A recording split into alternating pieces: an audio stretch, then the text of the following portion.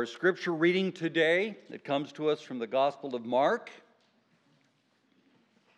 chapter 11, verses 12 to 25.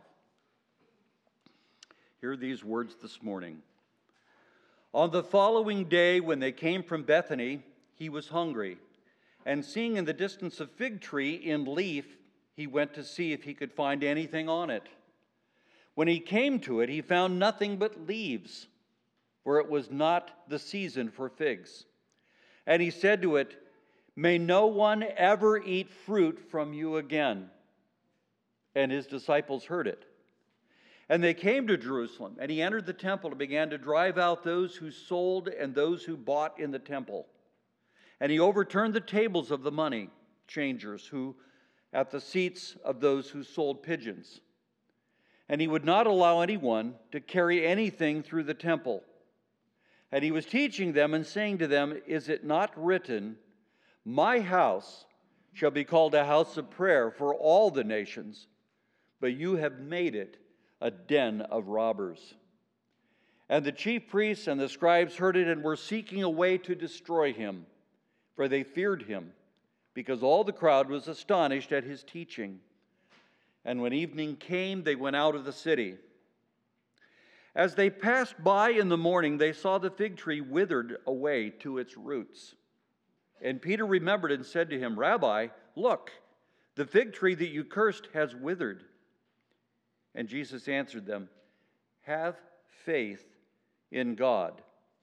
Truly I say to you, whoever says to this mountain, 'Be taken up and thrown into the sea,' and does not doubt in his heart, but believes that what he says will come to pass, it will be done for him.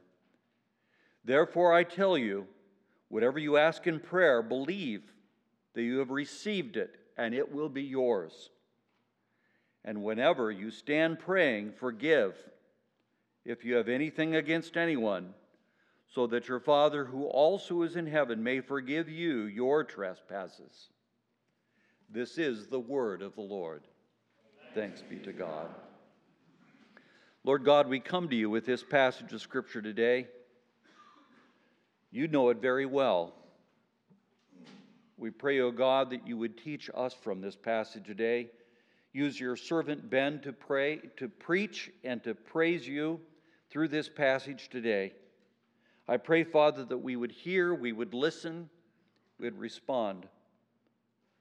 We pray, O God, that it is through your Spirit today that we hear and can respond. We thank you, O Lord, that you speak to us and you give to us words of life, a message of hope,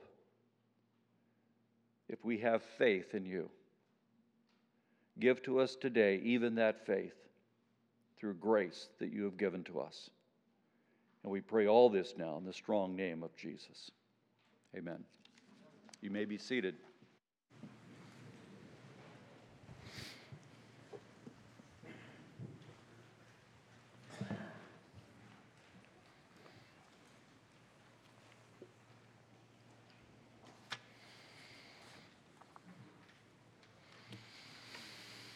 Well, good morning. And greetings to you from your brothers and sisters at Grace Hill Church. Again, we're a church plant. We meet close to, the Fulton Street Market, if you know where that is. That's kind of the area that we're planted in. If you're not familiar with me or the church plant, but greetings to you from your brothers and sisters there. At Grace Hill, what we're doing is going through a series on the Gospel of Mark.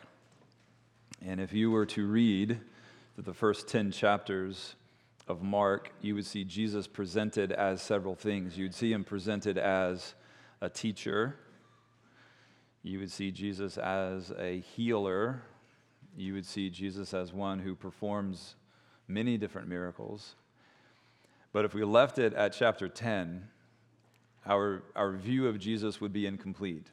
There are other roles that he played and is playing, and the plan of salvation that we see beyond chapter 10. And our passage this morning is from chapter 11, and in chapter 11 we see him in the role of judge.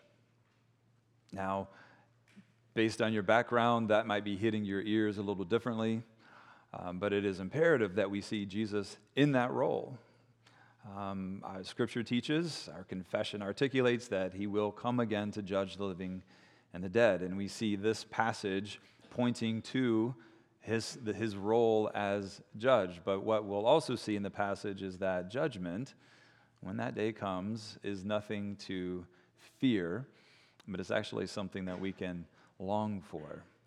That in Christ, judgment is something that we can actually long for. Now, to transition a little bit, I consider myself a pretty easygoing guy, kind of chill, not too easily riled up at certain things. But I do have some triggers. I do have some things that can get my blood going a little bit. For example, instant grits. I don't know if that was something you were expecting me to say in that moment, maybe not.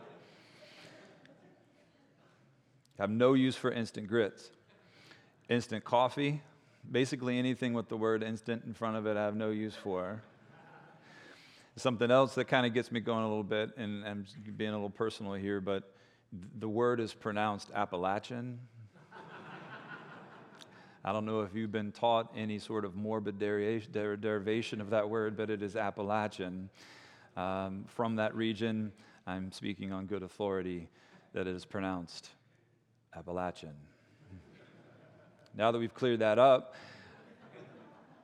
think about some of those that you have, though. Those are kind of silly and funny, but you can kind of be going along your day, and then all of a sudden something happens, or you hear of something, and it sort of gets you going, get your blood pumping a little bit. And again, those are kind of silly examples I use, but there are some serious versions of that, right? When someone whom you love or you care about deeply is mistreated in some way, that can awaken something in you. When you hear of the loss of innocent life, when you hear of injustices, it does something to you. And what we're seeing in our passage is a place, a holy place, a sacred place that's been misused, mistreated. And what we're seeing in our passage is this thing referred to as the zeal of the Lord on full display. Something precious to him, abused, misused, and Jesus responds. Now, if you have Scripture open to chapter 11, you'll see that the chapter actually begins with what is referred to as the triumphal entry. Jesus has entered into Jerusalem for his final week before his crucifixion. Our passage takes place the following day. So just setting the context, Jesus has entered into Jerusalem for his final week. The evening of that first day, he goes to the temple. And I don't know, you might recall this moment. He walks into the temple. The day is stilled. It's silent. People have gone home. He goes to the temple and looks around and then leaves, which is very curious for Mark to write this way. He doesn't usually leave us in like a cliffhanger, but he's foreshadowing what will happen the following day, which is where our passage picks up at verse 12. On the following day, when they came from Bethany, Bethany was a little town about 2 miles outside of Jerusalem. They were staying there, commuting into Jerusalem during the day, but staying in Bethany in the evening. And then we have what is arguably one of the most puzzling episodes in all the Gospels. Jesus is hungry. Presumably it's the morning. Maybe he's looking for some breakfast. He's walking back to Jerusalem. He sees a fig tree in the distance. He goes up to the fig tree to see if he can find anything to eat. He discovers only leaves and then says to the fig tree, "May no one ever eat from you again." Kind of puzzling, especially when you skip down to verse 20 and you see that it's carried out. That's not just something that Jesus says. He actually curses the fig tree and it withers and the fig tree dies. Now, one reason that this is so, or can be, challenging to us is the fact that this is the only what's called the miracle of destruction that Jesus performs is recorded for us in the Gospels. Usually he's restoring life. Usually he's healing. And yet here he is ending the life of this fig tree. It's kind of curious. Seems to be out of character for him. And some have, I think, jokingly said, well, this is just an example of Jesus being hangry. I don't know if you've ever experienced this before, but you're hungry, and then that quickly turns into anger. I get accused of that quite frequently, quite accurately, actually. Is this what's happening? Is Jesus simply hangry? Well, I think there's probably something more to that than simply that description. But also look at what happens in verse 13. Look what Mark includes for us. Here's another reason why it's curious. Not only is this seemingly out of character for Jesus, but Mark also tells us that it's not the season for figs. Jesus goes up to a fig tree looking for something to eat, doesn't find any figs on it, and curses it. And Mark tells us, well, it's not the season for figs. What if I wake up at 3 o'clock in the morning and I want a bagel, and I go downtown to Terra, and I go up to the door to go get a bagel and find that it's closed. And then I grab a brick and throw it through the front window. Is that justified? 3 o'clock in the morning, Terra Bagels is not open. I want a bagel. What do you mean you're closed? And then I throw a brick through the window. Is that a parallel of what we're seeing happening here? It's not the season for figs, and yet Jesus then curses the fig tree. Now, I have spent so much time looking through and listening to different scholars and theologians and pastors, and it's been really interesting to hear them wrestle with this and try to come up with an explanation. And it's funny when I hear this like crusty old theologian sounding like a horticulturalist telling me about the fruit cycle of fig trees. But it is kind of interesting. A fig tree, and I will sort of commend this to you if you want to spend some time, there are some fascinating documentaries on fig trees. Statement I never thought I would make. But they're really fascinating. And then when you start to understand the fruiting cycle of a fig tree, there are really three phases. So what I'm going to do is pass along to you what all the experts are saying, and some people that I really trust, actually. This is the conclusion that they draw about what's happening here. The fig tree has 3 phases. It begins in the springtime with these little green nodules. So the saying is that these are green figs. They're not tasty. They're not really what you think about when you think of a fig, but it's these little green pre-figs that happen in this early spring, followed by a time of leaf, and then later in the summer is when you get the actual figs. And so what people are concluding is that Jesus is not looking for the figs because he knows that happens later in the summer, but he's looking for those little green nodule, the green figs. Again, not tasty, but edible. He's hungry. He's going to find something to eat. He sees the fig tree, sees it in leaf, which is phase 2, and so then he assumes that it will have those green nodules. He goes up, finds none. This is a sign then that this is a diseased tree. There's something is not bearing the fruit as it ought. Something is wrong with it. It's not bearing the fruit, and therefore he curses it. Now, that's a fine explanation, and that again, a lot of people I trust hold to that, and I think that's totally fine. I don't know if you can sense this in my voice, but there's a little bit of a caution that I want to pass along to you as well.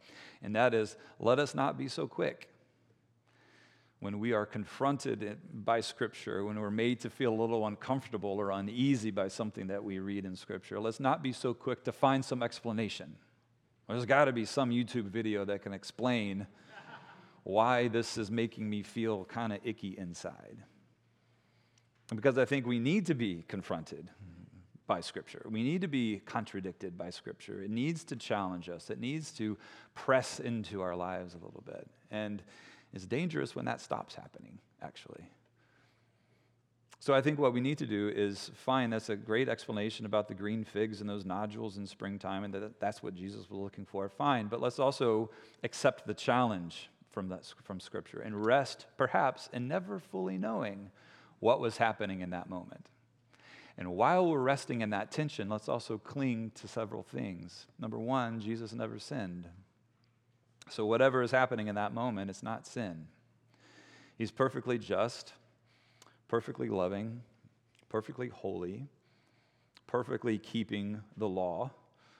So whatever is happening in that moment is not a bad thing. If there's an issue with what's happening, it's not with him, it's with us. So that's the first thing to kind of cling to in this sort of tension we're feeling about this passage. The second thing to cling to is that it doesn't have to deal with the fig tree at all. This passage is not about a fig tree. Yes, it's about something else. It's pointing to something else. And what is that something else? It's about the temple. It's about the people of God. It's about Israel. It's about the leaders of the temple. It's not the fig tree. How do we know this? Well, two reasons.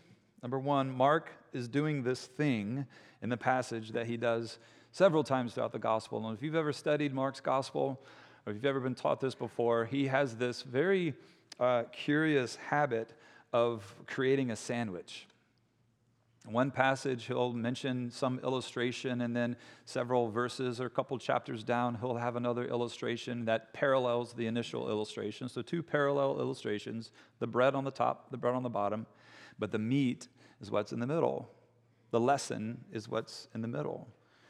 For example, chapter 8, there's this Jesus healing of a blind man. Chapter 10, Jesus heals a blind man. That's the bread. But in the middle is this lesson on discipleship and what it means to follow Jesus. In our passage, we see a mini sandwich. Beginning at verse 12, there's mention of a fig tree. Verse 20, mention of a fig tree. That's the bread. And in the middle, beginning at verse 15, is the meat. There's our sandwich. And yes, if you want to call it a fig Newton, that's fine.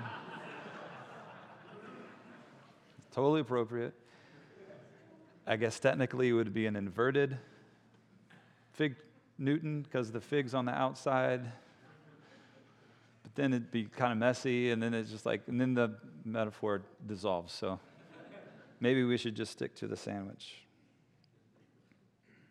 It's not about the fig tree because we see the fig Newton presented to us here in this passage. Second reason we know it's not really about the fig tree is because throughout the Old Testament, and you can read this in Isaiah, Jeremiah, Hosea, Joel, Micah, many prophets. Whenever they referred to fig trees, they were never talking about fig trees. They were always referring to Israel. And when the fig tree and the prophets bore fruit, that meant that Israel was walking with the Lord. They were obedient to him. They were not following the ways of the world. They were obedient, and they were reflecting his goodness to the world. And so when the prophets referred to Israel as a fig tree bearing fruit, that meant that they were in step with the Lord. But then other times, as recorded by the prophets, Israel did not bear fruit, meaning they were not walking with the Lord. They were disobedient, and they were following the ways of the world and not their God. Whenever judgment is pronounced upon a fig tree in the Old Testament, it was to be understood as judgment upon Israel itself. So again, Jesus approaching a fig tree, was he looking for the green nodules? What was going on? Let's not be too distracted by that, but let's focus in on the meat of the lesson, which is concerning the temple, concerning the people worshiping God. Now, just a couple comments about the temple. It's difficult for me to overstate how important the temple was for first century Jews. I mean, it was the epicenter of, yes, obviously religious life, but also social life, even to an extent, political life. This is where the people of God met with God. This is where the sins of the people were paid for through sacrifice. This is also where the temple tax was paid. As an act of worship, the temple tax was paid in Jerusalem at the temple. The temple was massive, not just physically, but also, again, in these other ways in their lives as well. But the actual building, just to give you a picture, when you talk about the temple, I don't want you to just think of, First Baptist Church on the corner down the street. I mean, this was a massive 300 yards by 500 yards, simply the walls. And the entire complex, if you were to take 35 football, or soccer fields. Choose whichever one you want. But 35 of them, lay them all next to each other. That's about the square footage that we're talking about. This is a massive complex. 25 acres of it was just for the court of Gentiles alone. So again, you think about the size of this, and it was, yes, divided up by gender. It was divided up by race as well. The Jews were allowed to go further into the temple, but the Gentiles, which I would assume most of us would fall in that category, we'd be left in the court of the Gentiles. But nevertheless, we did have access to the temple. We could have gone in to worship God. And yet, something has happened to that space. And this is where we see the zeal of the Lord come through. The court of the Gentiles was to be a place set aside for prayer, for worship. Jesus, quoting Isaiah 56 in our passage, is to be a house of prayer for all the nations. It was a sacred space, a place of reverence and humility and hushed tones. And yet, what had it become? The temple had become, in essence, the floor of the New York Stock Exchange. If you had ever seen videos of that, I mean, loud, bustling, buying and selling, money changing. A merchandise mall, as one person has described it. People would travel long distances to come to Jerusalem for the time of Passover, which is the time recorded for us here in Mark's Gospel. They did not bring their animals with them for the sacrifice, but just for sake of ease, they would just buy the animals once they got there, but they're using foreign currency, so they'd have to exchange their currency into the local currency to buy the pigeons, but also to then go and pay the temple tax. But there were unfair prices, thus the comment, den of robbers. There was price gouging going on, thievery happening within the temple. And not only was all this commerce happening within the temple, preventing people from worshiping and praying, but also the temple had become a means of convenience. So not only did Jesus overturn the tables and drive people out, John tells us in John 2 that he actually used a whip to drive people out. Let's just stop for a second and listen to this moment. Not just picture it, but listen to the moment. All the sounds happening in the temple, and here's Jesus overturning tables, coins clattering on the floor, driving people out with a whip. Right after we hear of him cursing this fig tree. I mean, this really is a fascinating passage, and one I commend to you to spend more time on your own. People were using, if you look at verse 16, he says he would not allow anyone to carry anything through the temple. What that is the temple was right in the center of the city, and it was a massive area, and people would simply use the temple as a cut-through on their way from one place to another. They would just take their goods when they're trying to get to Meijer or something. They would just simply pass through the temple on their way to the other side. They were using it as a place of convenience.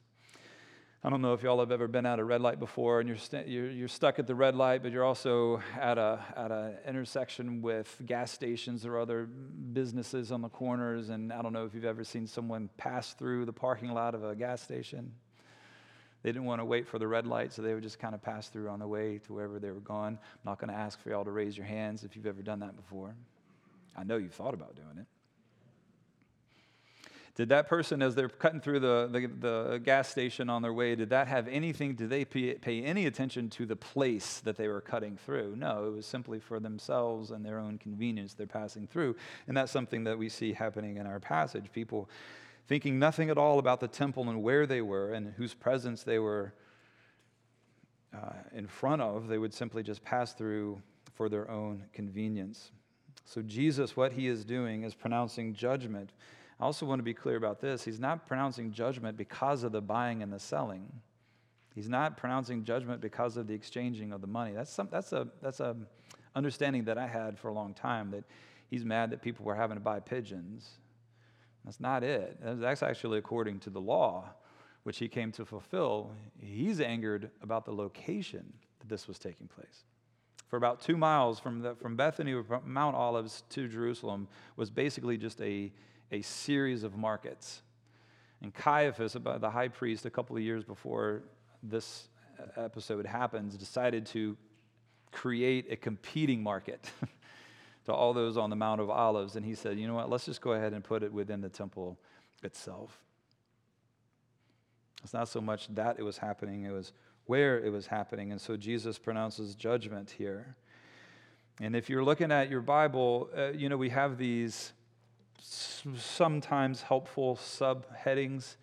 These are not inspired, nor are the verse numbers. The joke is whoever was putting those in was riding on the back of a horse while he was doing it, because he's bouncing around, putting all the numbers in where the verse numbers are. But if you look in the Bible, it says Jesus cleanses the temple. I want us to maybe reconsider that a little bit. When you cleanse something, you're cleaning it out to reuse it, right? You find an old water bottle or old coffee mug, you find you want to cleanse it so you can reuse it. Is Jesus cleansing the temple that it may be reused?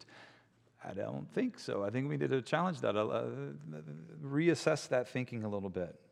Because what we also see here is a judgment, a curse, but Jesus is also prophetically saying what will happen to the temple just a couple decades later. In AD 70, the temple is completely destroyed by the Romans. Plus, through his sacrifice, through the work of the Spirit, Jesus is also, in this moment, redefining the temple. He is the new temple. And united with him by the Spirit, we too are living stones being built up as this new temple. It completely changes our way of seeing and approaching this idea of temple and the presence of God. It's no longer a place, but by the Spirit, and with Christ as their head, the temple is us. So let's go back to this question: why did Jesus judge what was taking place in the temple? Let's again think back to the sandwich. Why was there judgment on the temple? Same reason there was judgment on the fig tree. There's no fruit. The same imagery used throughout the Old Testament is applicable here. Israel and those in charge of leading the people in the worship of God were all leaf, but no fruit. They're putting on a good show at the temple. There's a lot of bustling about. There was a lot of work being done within the temple. They were beautiful leaves, but there was no fruit. There were no marks of those who are worshiping God in humility, in obedience. And so again, it's not about the fig tree. It's about the people of God growing in their likeness of Him, bearing the fruit of holiness and righteousness in their lives, and not simply looking healthy, looking like a healthy, leafy fig tree, but it's really about being healthy. So let's begin to now try to apply this passage. I don't know if y'all have any fig trees at the house. You might be thinking, well, how in the world is this going to apply to me? I'm not even a horticulturalist, for crying out loud. Well, let's think about this. When we think about the time that has passed since this event took place and right now this morning, some things have changed and other things have stayed the same. So when we apply this passage and think about how it speaks to us today, some things have changed, some things have not. So let's begin with that one. What has stayed the same? Since this passage, since this event took place, what has stayed the same? Well, Jesus is still judge. That's still his role, and it will continue to be until we stand before him. Secondly, the metaphor of the fig tree still applies. So Jesus is still judge, and the metaphor of the fig tree still applies to you and I, because we are, biblically speaking, to be seen as a fig tree, individually, but also the church. So the question is, are you and I bearing fruit? He desires for us to bear fruit. And so let's spend just a couple moments asking ourselves, are we bearing fruit? Individually, but then also Christ Church, are you bearing fruit? Or do you only look healthy? Are you only leaves? Again, the fig tree looked healthy from the outside. I think a lot of Christians, we have this tendency to make sure that we look healthy, leafy on the outside. We do these things, we don't do those things. We say this, we don't say that. We go here, we go there. And so there's this very performance-based thing, and how easily we can slide into that. And sure, there is some wisdom to be applied here in things we say and places we, all that, of course. But if it stops there, then we're in trouble. Are we only playing the part? Are we only giving the appearance of being a good Christian or a good, healthy church? Or are we actually bearing fruit? So let's talk about that a little bit also. You might be saying, okay, well, what fruit? If I'm supposed to bear fruit, what fruit am I supposed to be bearing? And of course, a lot of places in Scripture we could go. Fruit of the Spirit, Ephesians 5, Galatians 5. Galatians 5? Galatians 5. Ephesians 5 would be a good place too. But what I want to do is actually stay in the passage a little bit, because Jesus actually mentions 3 fruits or characteristics of the fruit in our passage. And they're these: faith, prayer, and mercy. So when we think about ourselves and begin to apply this passage to our own lives individually, but also corporately, let's think of these 3 things: faith, prayer, and mercy. Look with me, beginning at verse 22. Peter had just exclaimed, "Look, the fig tree has withered," which is another Old Testament echo. But verse 22, Jesus answered them, "Have faith in God." Full stop. Have faith in God. You want to talk about fruit? Let's begin there. Have faith in God, not faith in self and your works, not faith in anyone else or any idea or anything else, but have faith strictly in God. Verse 23, "Truly I say to you, whoever says to this mountain, be taken up and thrown into the sea, and doesn't doubt in his heart, but believes what he says will come to pass, it'll be done for him. Therefore I tell you, whatever you ask in prayer, believe that you have received it, and it will be yours. And whenever you stand praying, forgive if you have anything against anyone, so that your Father also who is in heaven may forgive you your trespasses." 3 things: faith, prayer, and mercy, or forgiveness. Jesus is making some incredible claims in this passage. It's important for us to understand the point and not be distracted by the idea of going and throwing mountains into seas. The emphasis on what he can do, not what we can do. What seems impossible for us is certainly possible for him.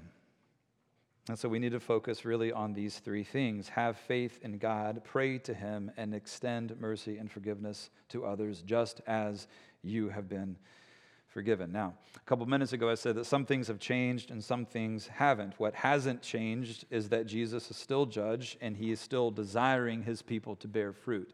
That has not changed. But what has changed is the dwelling place of God. God no longer dwells in a stone structure as he once did, but he now dwells in you. A couple weeks ago, we celebrated Pentecost, the outpouring of the Holy Spirit upon his people dwelling within us. The fruit of faith, prayer, and mercy is no longer animated by the activities in the temple in Jerusalem.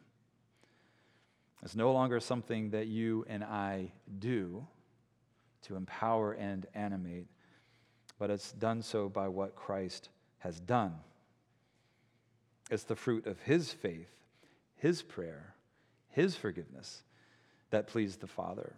And so when we are united to Christ by the Spirit, God sees not your imperfect faith. He sees not your imperfect prayer. He sees not your imperfect mercy. But instead, he sees Jesus' perfect faith, prayer, and mercy. But here's the thing. In order for the Spirit to enter in and apply to us all that Jesus did for us, there did have to be a cleansing. And this is where that word is appropriately used. There had to be a cleansing within us. And that cleansing came at a cost, a sacrifice. And here's the beauty of the gospel. Jesus, who pronounced a curse upon a tree, was cursed upon a tree for you and I, for your lack of fruit and for my lack of fruit. He lived his life in perfect obedience to the will of his Father and yet died for your and my disobedience. He was denied mercy so that we may receive mercy. He stands as judge because he was once judged for you and for me. And so, to close, we live our lives of faith, prayer, and mercy not so that we can receive acceptance by God the Father, but because we already have. We're already accepted by what Christ has done.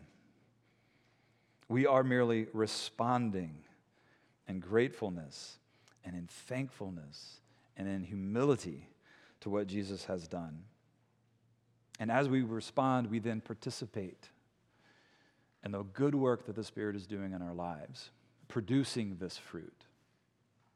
We're not robots. We passively receive, but then we actively engage and participate in the growth of our likeness of our Savior, producing the fruit of godliness. So my charge to all of us is to rest in the finished work of Christ. And as we rest, may we bear fruit, not just pretty leaves, but fruit of faith, of prayer and mercy to the glory of our Savior. Let's pray.